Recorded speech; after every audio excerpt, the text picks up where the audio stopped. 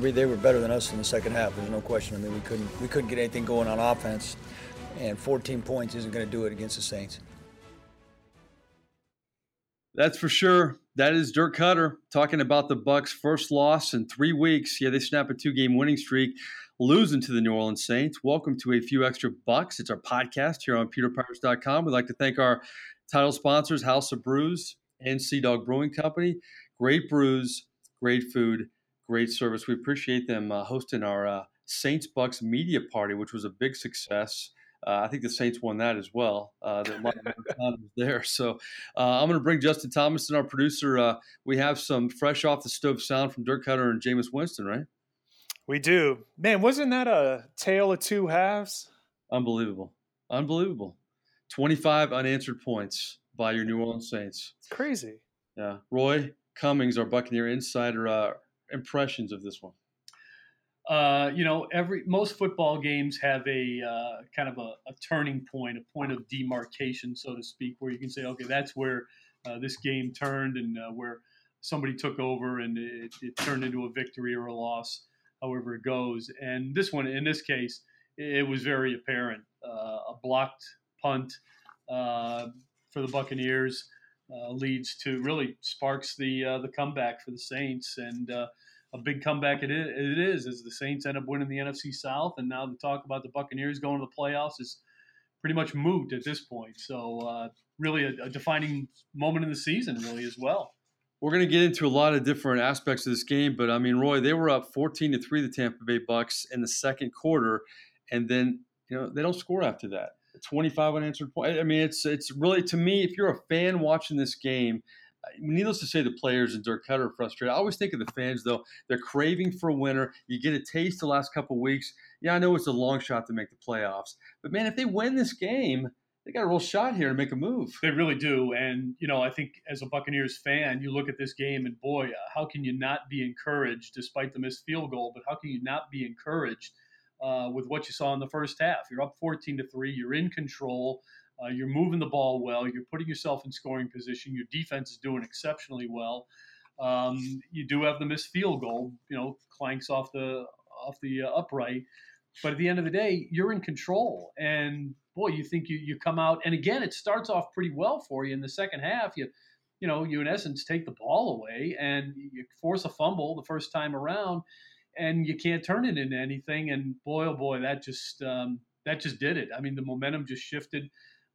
Starts to shift there, and then you go into you have the block punt on the next possession, and that's it. The game turns right there.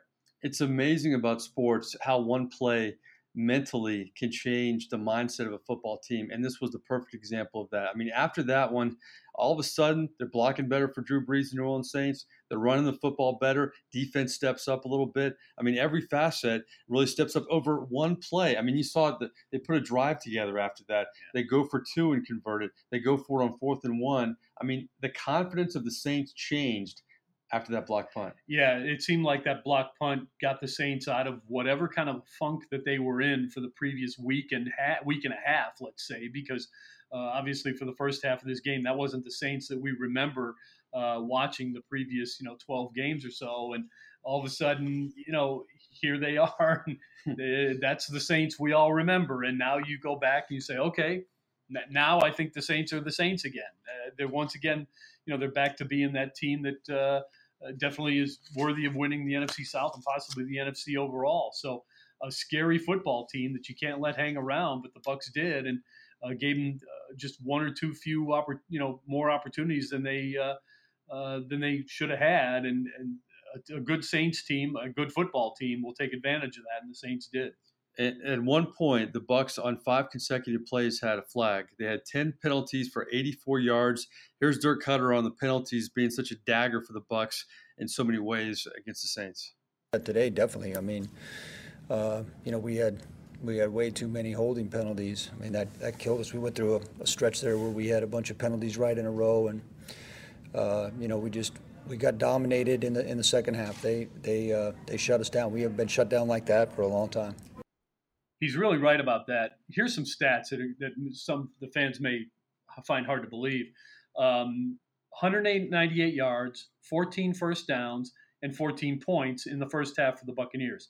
Second half for the Buccaneers, 32 total yards, 3 first downs, and obviously no points. That tells you the game right there. And what Dirk Cutter said, you're right. I mean, let's face it, the Buccaneers are a very good offensive team. They move the ball well, primarily through the air.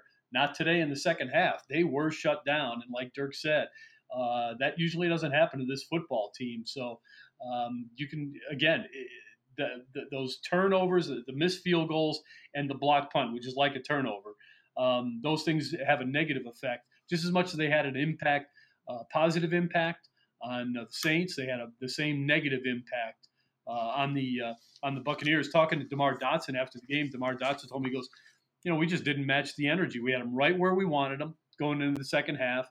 We get the takeaway right away, and after that we just didn't match the energy that the Saints had, and that's how we lost the game. And he's right. It's amazing. We talked about how this game turned on the block punt, but the penalties were such a big factor. And I thought, I was really impressed by the Bucs early on. I mean, you could tell the tempo was different in this game because both defenses are better. I mean, the Bucs defense is better. The Saints defense is better. But, all the weapons that Jameis Winston has, I mean, he found Mike Evans early for that 36-yard connection. But after that, Evans really wasn't a factor in this game. And then you look at Chris Godwin. I mean, he had 10 targets and 1 reception. All these – I mean, Cameron Brate probably had the best game. He had 2 touchdowns. Jameis Winston has the comfort level there. But from Mike Evans to Chris Godwin, a lot of these guys weren't factors. Yeah, you're right. Mike Evans taken out of the game plan, I think, a lot by what the Saints did. Chris Godwin sort of took himself out of the game plan.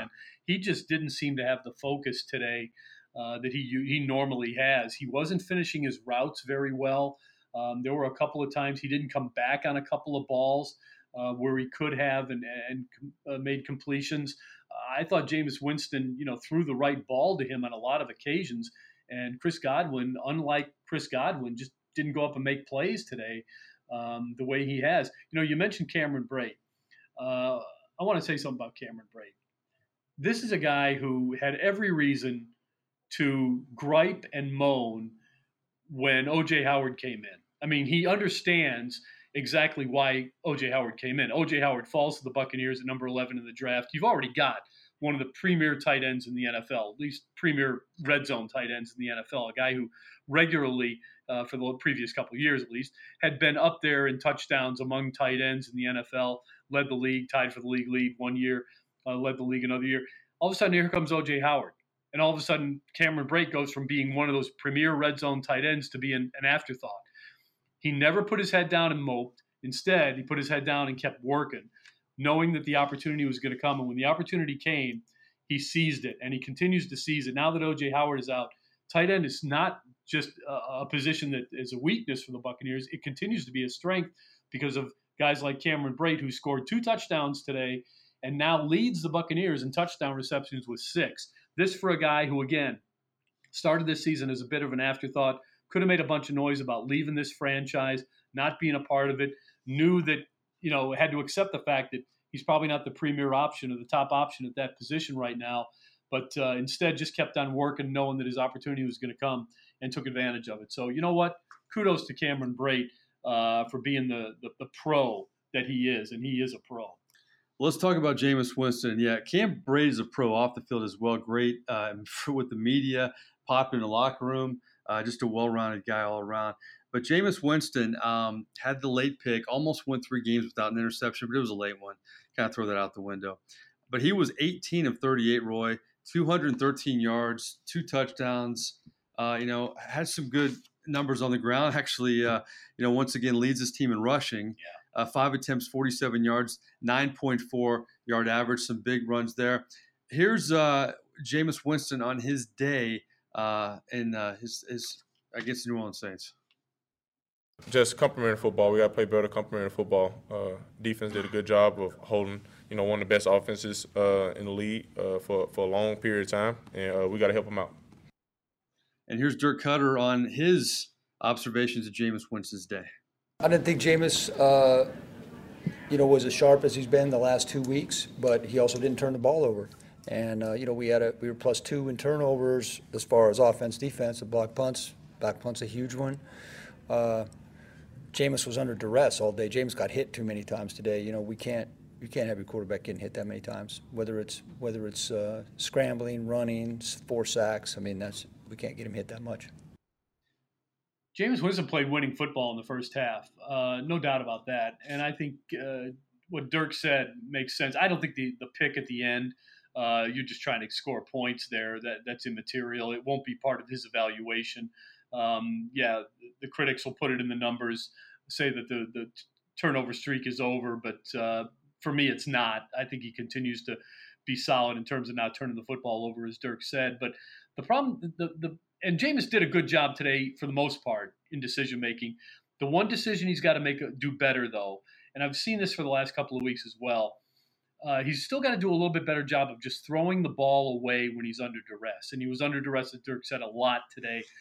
He took 4 sacks. I think at least 2 of those are on Jameis Winston. They're all on the line. But I think there's 2 of those probably where Jameis could have gotten out of there and thrown the ball away.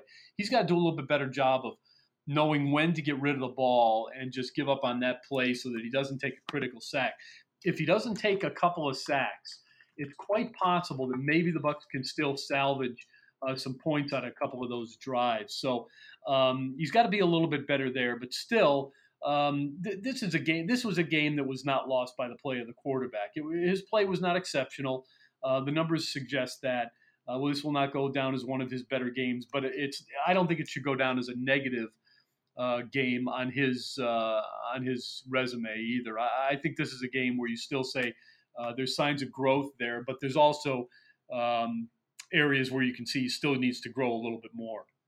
Yeah, Jameis Winston, to me, you even see in a loss, and I know it wasn't as good as the last 2 games, but you still see kind of a different guy in some ways. The decision-making process, he's not forcing it as much and definitely making better decisions. Here's Jameis Winston on his decision-making. No, I got to get the ball out of my hands for the most part.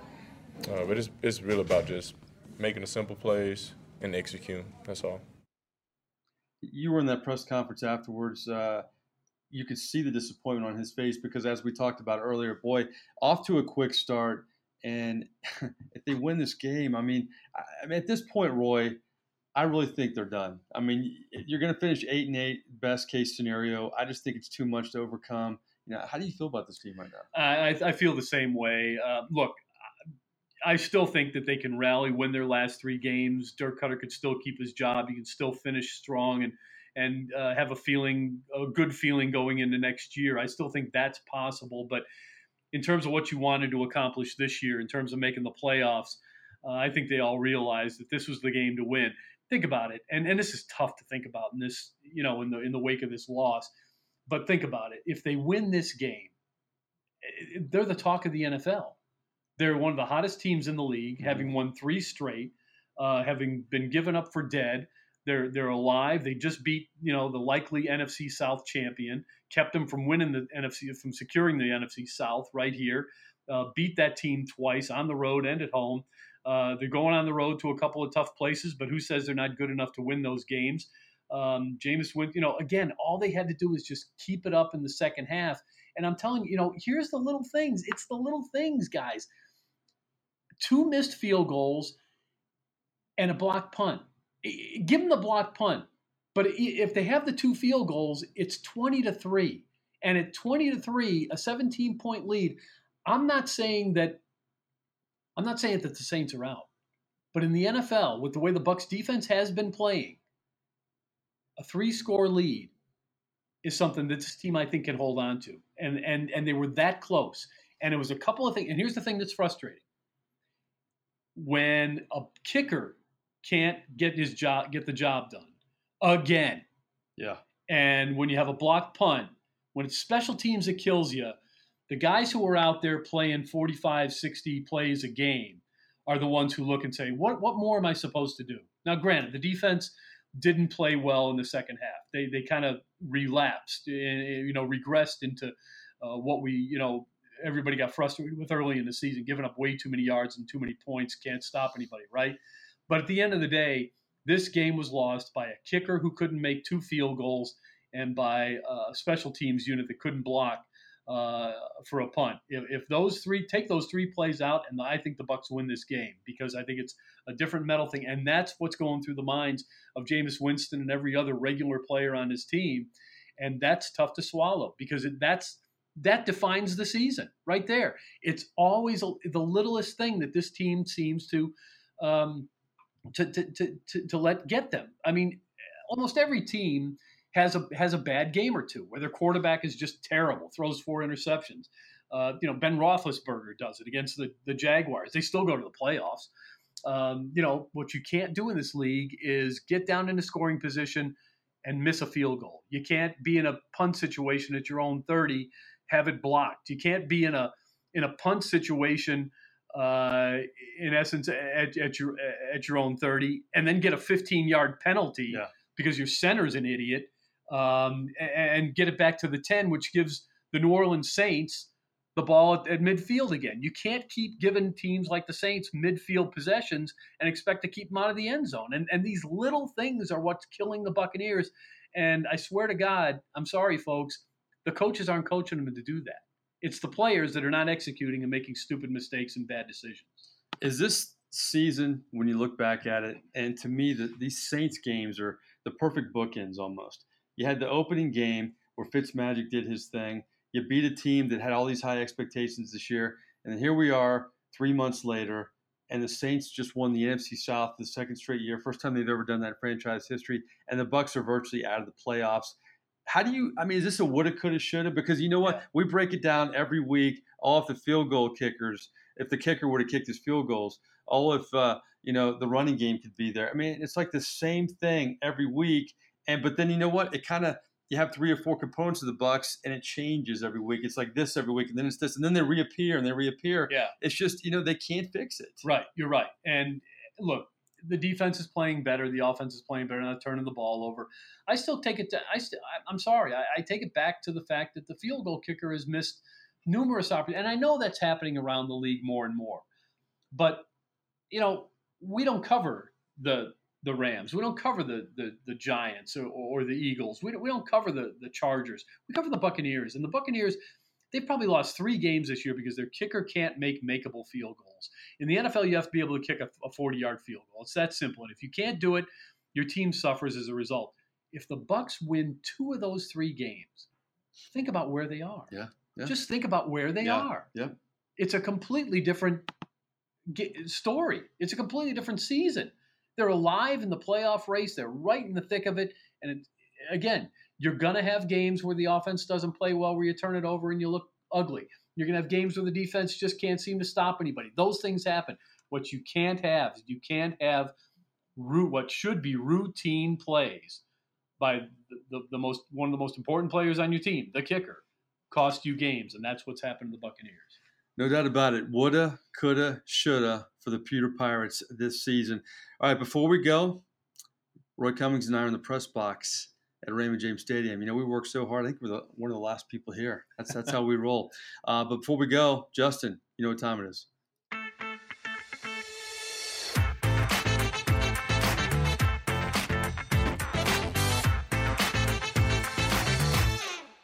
Three and out, 3 questions. We're out of here, and my theme is disappointment. The Bucs season is disappointing, but they're not alone. A lot of disappointment in the NFL. I mentioned the Saints won the NFC South, guys, for the second straight year. The only other franchise to do that in the NFC South was Carolina, remarkably. The Bucs have never done it. The Falcons have never done it. First time for the Saints. My first question, the NFC South looked like it was maybe the premier division in the NFL. Was the NFC South a disappointment this year? I think it was. I thought the Falcons would have a bounce back year. Really did. And I honestly thought Carolina would be a much tougher team. I expected consistency out of Carolina just because, they haven't had really the turnover within their coaching staff that some of the other teams have had. Other teams have brought in, obviously the Falcons have had to adjust to new coordinators and things like that. Even the Saints have had some changes, but the Bucs have had theirs. But I just thought Carolina would be better. Surprised they're not. Really surprised Atlanta's not better. I understand, injuries are a part of it, but even their offense hasn't been the unit that was. I think so. I would say definitely that. Look, we thought this was going to be the toughest division in the NFC and maybe the NFL, and it hasn't been. What do you think, Justin? Oh, absolutely. I mean, I think, Mike, you picked Atlanta to go to the Super Bowl, did you not? Yeah, that seems like 10 years ago, doesn't it? It It does. does. But yeah, I mean, injuries have riddled Atlanta. I'm more surprised that Atlanta, their depth is so poor after losing so many of their starters. But yeah, I mean, at the beginning of the year, actually, the first quarter of the year, everyone was talking about the NFC South being the best division, and now it looks like the total opposite. Yeah, I just think, to me, I didn't know how good Carolina was for a long time. They were kind of exposed, and they finally gave Cam Newton some help. I mean, for years he didn't have help, and even in a Super Bowl, they get him help, and they are who they are. I mean, they they lose again to Cleveland this Sunday. So the Falcons, to me, they have injuries. Everybody has injuries, though. I mean, the Bucs have had a lot of injuries. The Bucs are a disappointment. I think the Falcons are a disappointment. The Saints were kind of predicted to be the team. I'm not really sure after watching the Saints the last couple of weeks that they're as good as they were a month ago. I thought a month ago this team is really going to go on a roll. I'll be interested to see how they play in those last 3 games. But the good news is they have Carolina in 2 of those 3 games. All right. Speaking of disappointing, the most disappointing team in the NFL, who do you got? Jacksonville, Philadelphia, or Green Bay? I'm going to say Jacksonville because they were built, in my opinion, on two of the biggest pillars in the game, defense and a running game. I understand this is now a quarterback driven NFL and it's all about passing. And they don't have a quarterback that really fits that mold or allows them to fit that mold. But they kind of went old school last year and did things that nobody else really does anymore.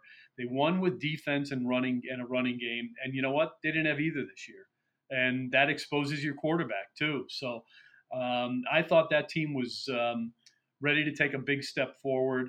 Uh, I thought for a while the Packers were kind of getting stale, and so I didn't expect much out of them. But I thought Jacksonville would be a much better team, and the fact that they're not really surprises me. Justin, what you got? Well, since Roy picked my team, like he's been doing lately, he's been going with my. I'm going to go with Green Bay to be the contrarian. I'm actually shocked that Green Bay. Surprisingly, I thought it was crazy when I said it. Y'all thought I was crazy when I said it at the beginning of this year. I said Green Bay would narrowly miss a wild card spot, and shockingly, my prediction came true. But I'm still, having said that would happen, I'm just amazed how poorly they've been playing. Rodgers, even though he's statistically having a good year, it just seems like he can't get on the same page as everyone else. And now with Mike McCartney gone, curious to see how they'll finish the season. But yeah, since Roy stole my Jacksonville pick, I'll go with Green Bay. You know, I'm looking at the Eagles. I think Frank Reich, who was the offensive coordinator for Philly last year, was maybe the brains behind that operation. Doug Peterson, you know, I'm still, the jury's still out on him, but you know, you look at the Indianapolis Colts beat a really good Houston team 24-21 this Sunday. That's a team, you know, Andrew Luck was just kind of coming back from injury, but they've surprised. They're one of the surprising teams in the NFL. So I think Frank Reich is one of the, you know, bright, not that he's young, but young in terms of being an experienced head coach. I like what he's done so far. I think Jacksonville, though, man. I mean, I didn't get the whole Blake Bortles love affair. I thought that was a mistake. They should have signed like a Kirk Cousins. If Jacksonville brought like a Kirk Cousins in, I like to see that team because I think a team, you covered the deal for teams for a while when they had the great defense. I think a team gets frustrated sometimes when they're good, but the quarterback's not good. They have all these supporting parts. Right. The defense is good. After a while, you're like, you know what? No matter what we do, we can't win. Yeah, that does happen. I mean, it's just, you know, it's human nature to get frustrated. You're doing your job. You know, you have a guy on your team who gets a lot of, you know, he's not doing his job, and it's costing you every week, making your job even tougher. But, you know, at the end of the day last year, Blake Bortles looked like he turned a corner. He looked like he became a serviceable quarterback, not a guy that you want, if I've got one game to win, you know, who do I want a quarterback? It's not Blake Bortles, but he was serviceable. He wasn't, you know, making a lot of stupid mistakes consistently. He was playing better consistently, and I think they expected that to continue, but they certainly expected that to continue largely because they expect the defense and the running game to be better. I'm surprised neither one of you guys, well, I mean, you mentioned the Eagles, but the thing about the Eagles with me was I always thought they were kind of a team that kind of caught lightning in a bottle anyway last year. That's how I felt, yeah. Yeah, just kind of rode the wave, Justin, and so I'm not surprised that they've fallen back into the pack. I think they're better than the 6-6 they are right now, but not that much better. Yeah, it's been that's why the NFL is the best. You still have the New England Patriots doing their thing, even though that was an unbelievable finish in Miami against those guys. All right, I learned something about Roy Cummings as we wrap up our 3 and Out. You know, I've known Roy for a long time, but we've got to know him better as we've started PeterPirates.com. I found out, Justin, he's a twin. No. He has a twin brother. What? Yes. And you know what? 1 week we're going to bring what's your brother? We're going to bring Lee Cummings in and just see if our audience, we'll give him a Peter Pirate shirt, and he'll break it down for us. He's a sports fan just like Roy in the sports profession. So because I discovered something new again about Roy, I'm going to ask you guys, and you can, we can't use the Cummings brothers. Justin has to go first on this. Okay. We screwed that up this week, didn't we? Who was your favorite favorite pair of twins of all time? Okay. I got Tiki and Rondé Barber. I got the Olsen girls. And I got Arnold Schwarzenegger and Danny DeVito. Oh, man. You know what, Mike? I was hoping you weren't going to say Danny DeVito and Arnold Schwarzenegger because that's what my pick was going to be. I love that movie. Man, I'm trying to think as you were mentioning some famous twins. I can't think of any others besides the ones you mentioned. You know what? I researched it via Google, and there were the top 30 twins of all time. And I got to admit, I'd only heard of like 4 of them. Wow. I guess I'm not a big pop culture aficionado. Well, it sounds like Justin's taking Danny DeVito and Arnold Schwarzenegger. Yeah, that's who I was going to go with anyway, even if Mike hadn't have had them as a pick. So you throw it in there. Who you got besides the Cummings brothers? I got the Barber brothers. Yeah. Because let's face it, they were both really exceptional football players. Rondé's a Hall of Famer, in my opinion. Yeah. Tiki certainly had his great years, and so I'm taking them. I was never a big fan. I don't know. The Olsen sisters were on a TV show of some kind. Is that Full House. Full House. Yeah. Full House. Yeah. Okay, never watched it. So, Yeah. and I didn't like the Danny DeVito movie with Arnold Schwarzenegger because they weren't twins. You were offended by that, weren't you? I was a little offended. It's like that's not how it is to be a twin. Don't make fun of twins like that. But I'm fortunate to be a twin. I can tell you that. Yeah, that's awesome. All right. Well, I got to go with the Barber brothers too. I mean, to me, what's amazing about those guys is, twins are a lot alike, but yet different. But to me, how rare is it for those guys to excel at every level? Yeah. At every level, Yeah. and then to play in Super Bowls, to play together and play kind of on both sides of the ball. It's just a great story. Well, being a twin, I can tell you this. My twin brother and I have the same kind of mindset, the same kind of drive, the same interests and that kind of thing. So, and I think Rondé and Tiki are very much alike. I've talked to Rondé about it. They're very much alike, and one kind of a little bit pushes the other. There's no real sibling rivalry there. There's a passion for each other that's special. It's a special bond, but it's there's no real rivalry there. You're not, because you're so pushing for your brother to do so much, to do so well, that if he does, he's better than you, it's like that's okay. I'm happy because he did great. It doesn't matter that I didn't do as well. It's a special bond. It really is, and I think that's what drives both of them. Who's older, you or Lee? My brother Lee is older than me by 8 minutes. Oh, wow. He kicked me out, as they say, or I kicked him out, as they say. Nice. Well, behind the curtains with Roy Cummings. Once again, we're going to try to delve deeper next Few Extra Bucs podcast. But that's 3 and Out. That's a Few Extra Bucs. Thank you, Justin Thomas. Thank you, Roy Cummings. Thanks to our title sponsors, House of Brews and Sea Dog Brewing Company. I am merely Mike Nabors. Buccos, man. I think that's it. But we're going to keep plugging away. More podcasts and more video wraps coming up. And check out our Extra Slice video wrap. We give you a little bit extra. We break it down on the field at Raymond James Stadium. Roy and I, one day maybe Lee, will join me. All right. Until next time, thanks for logging on.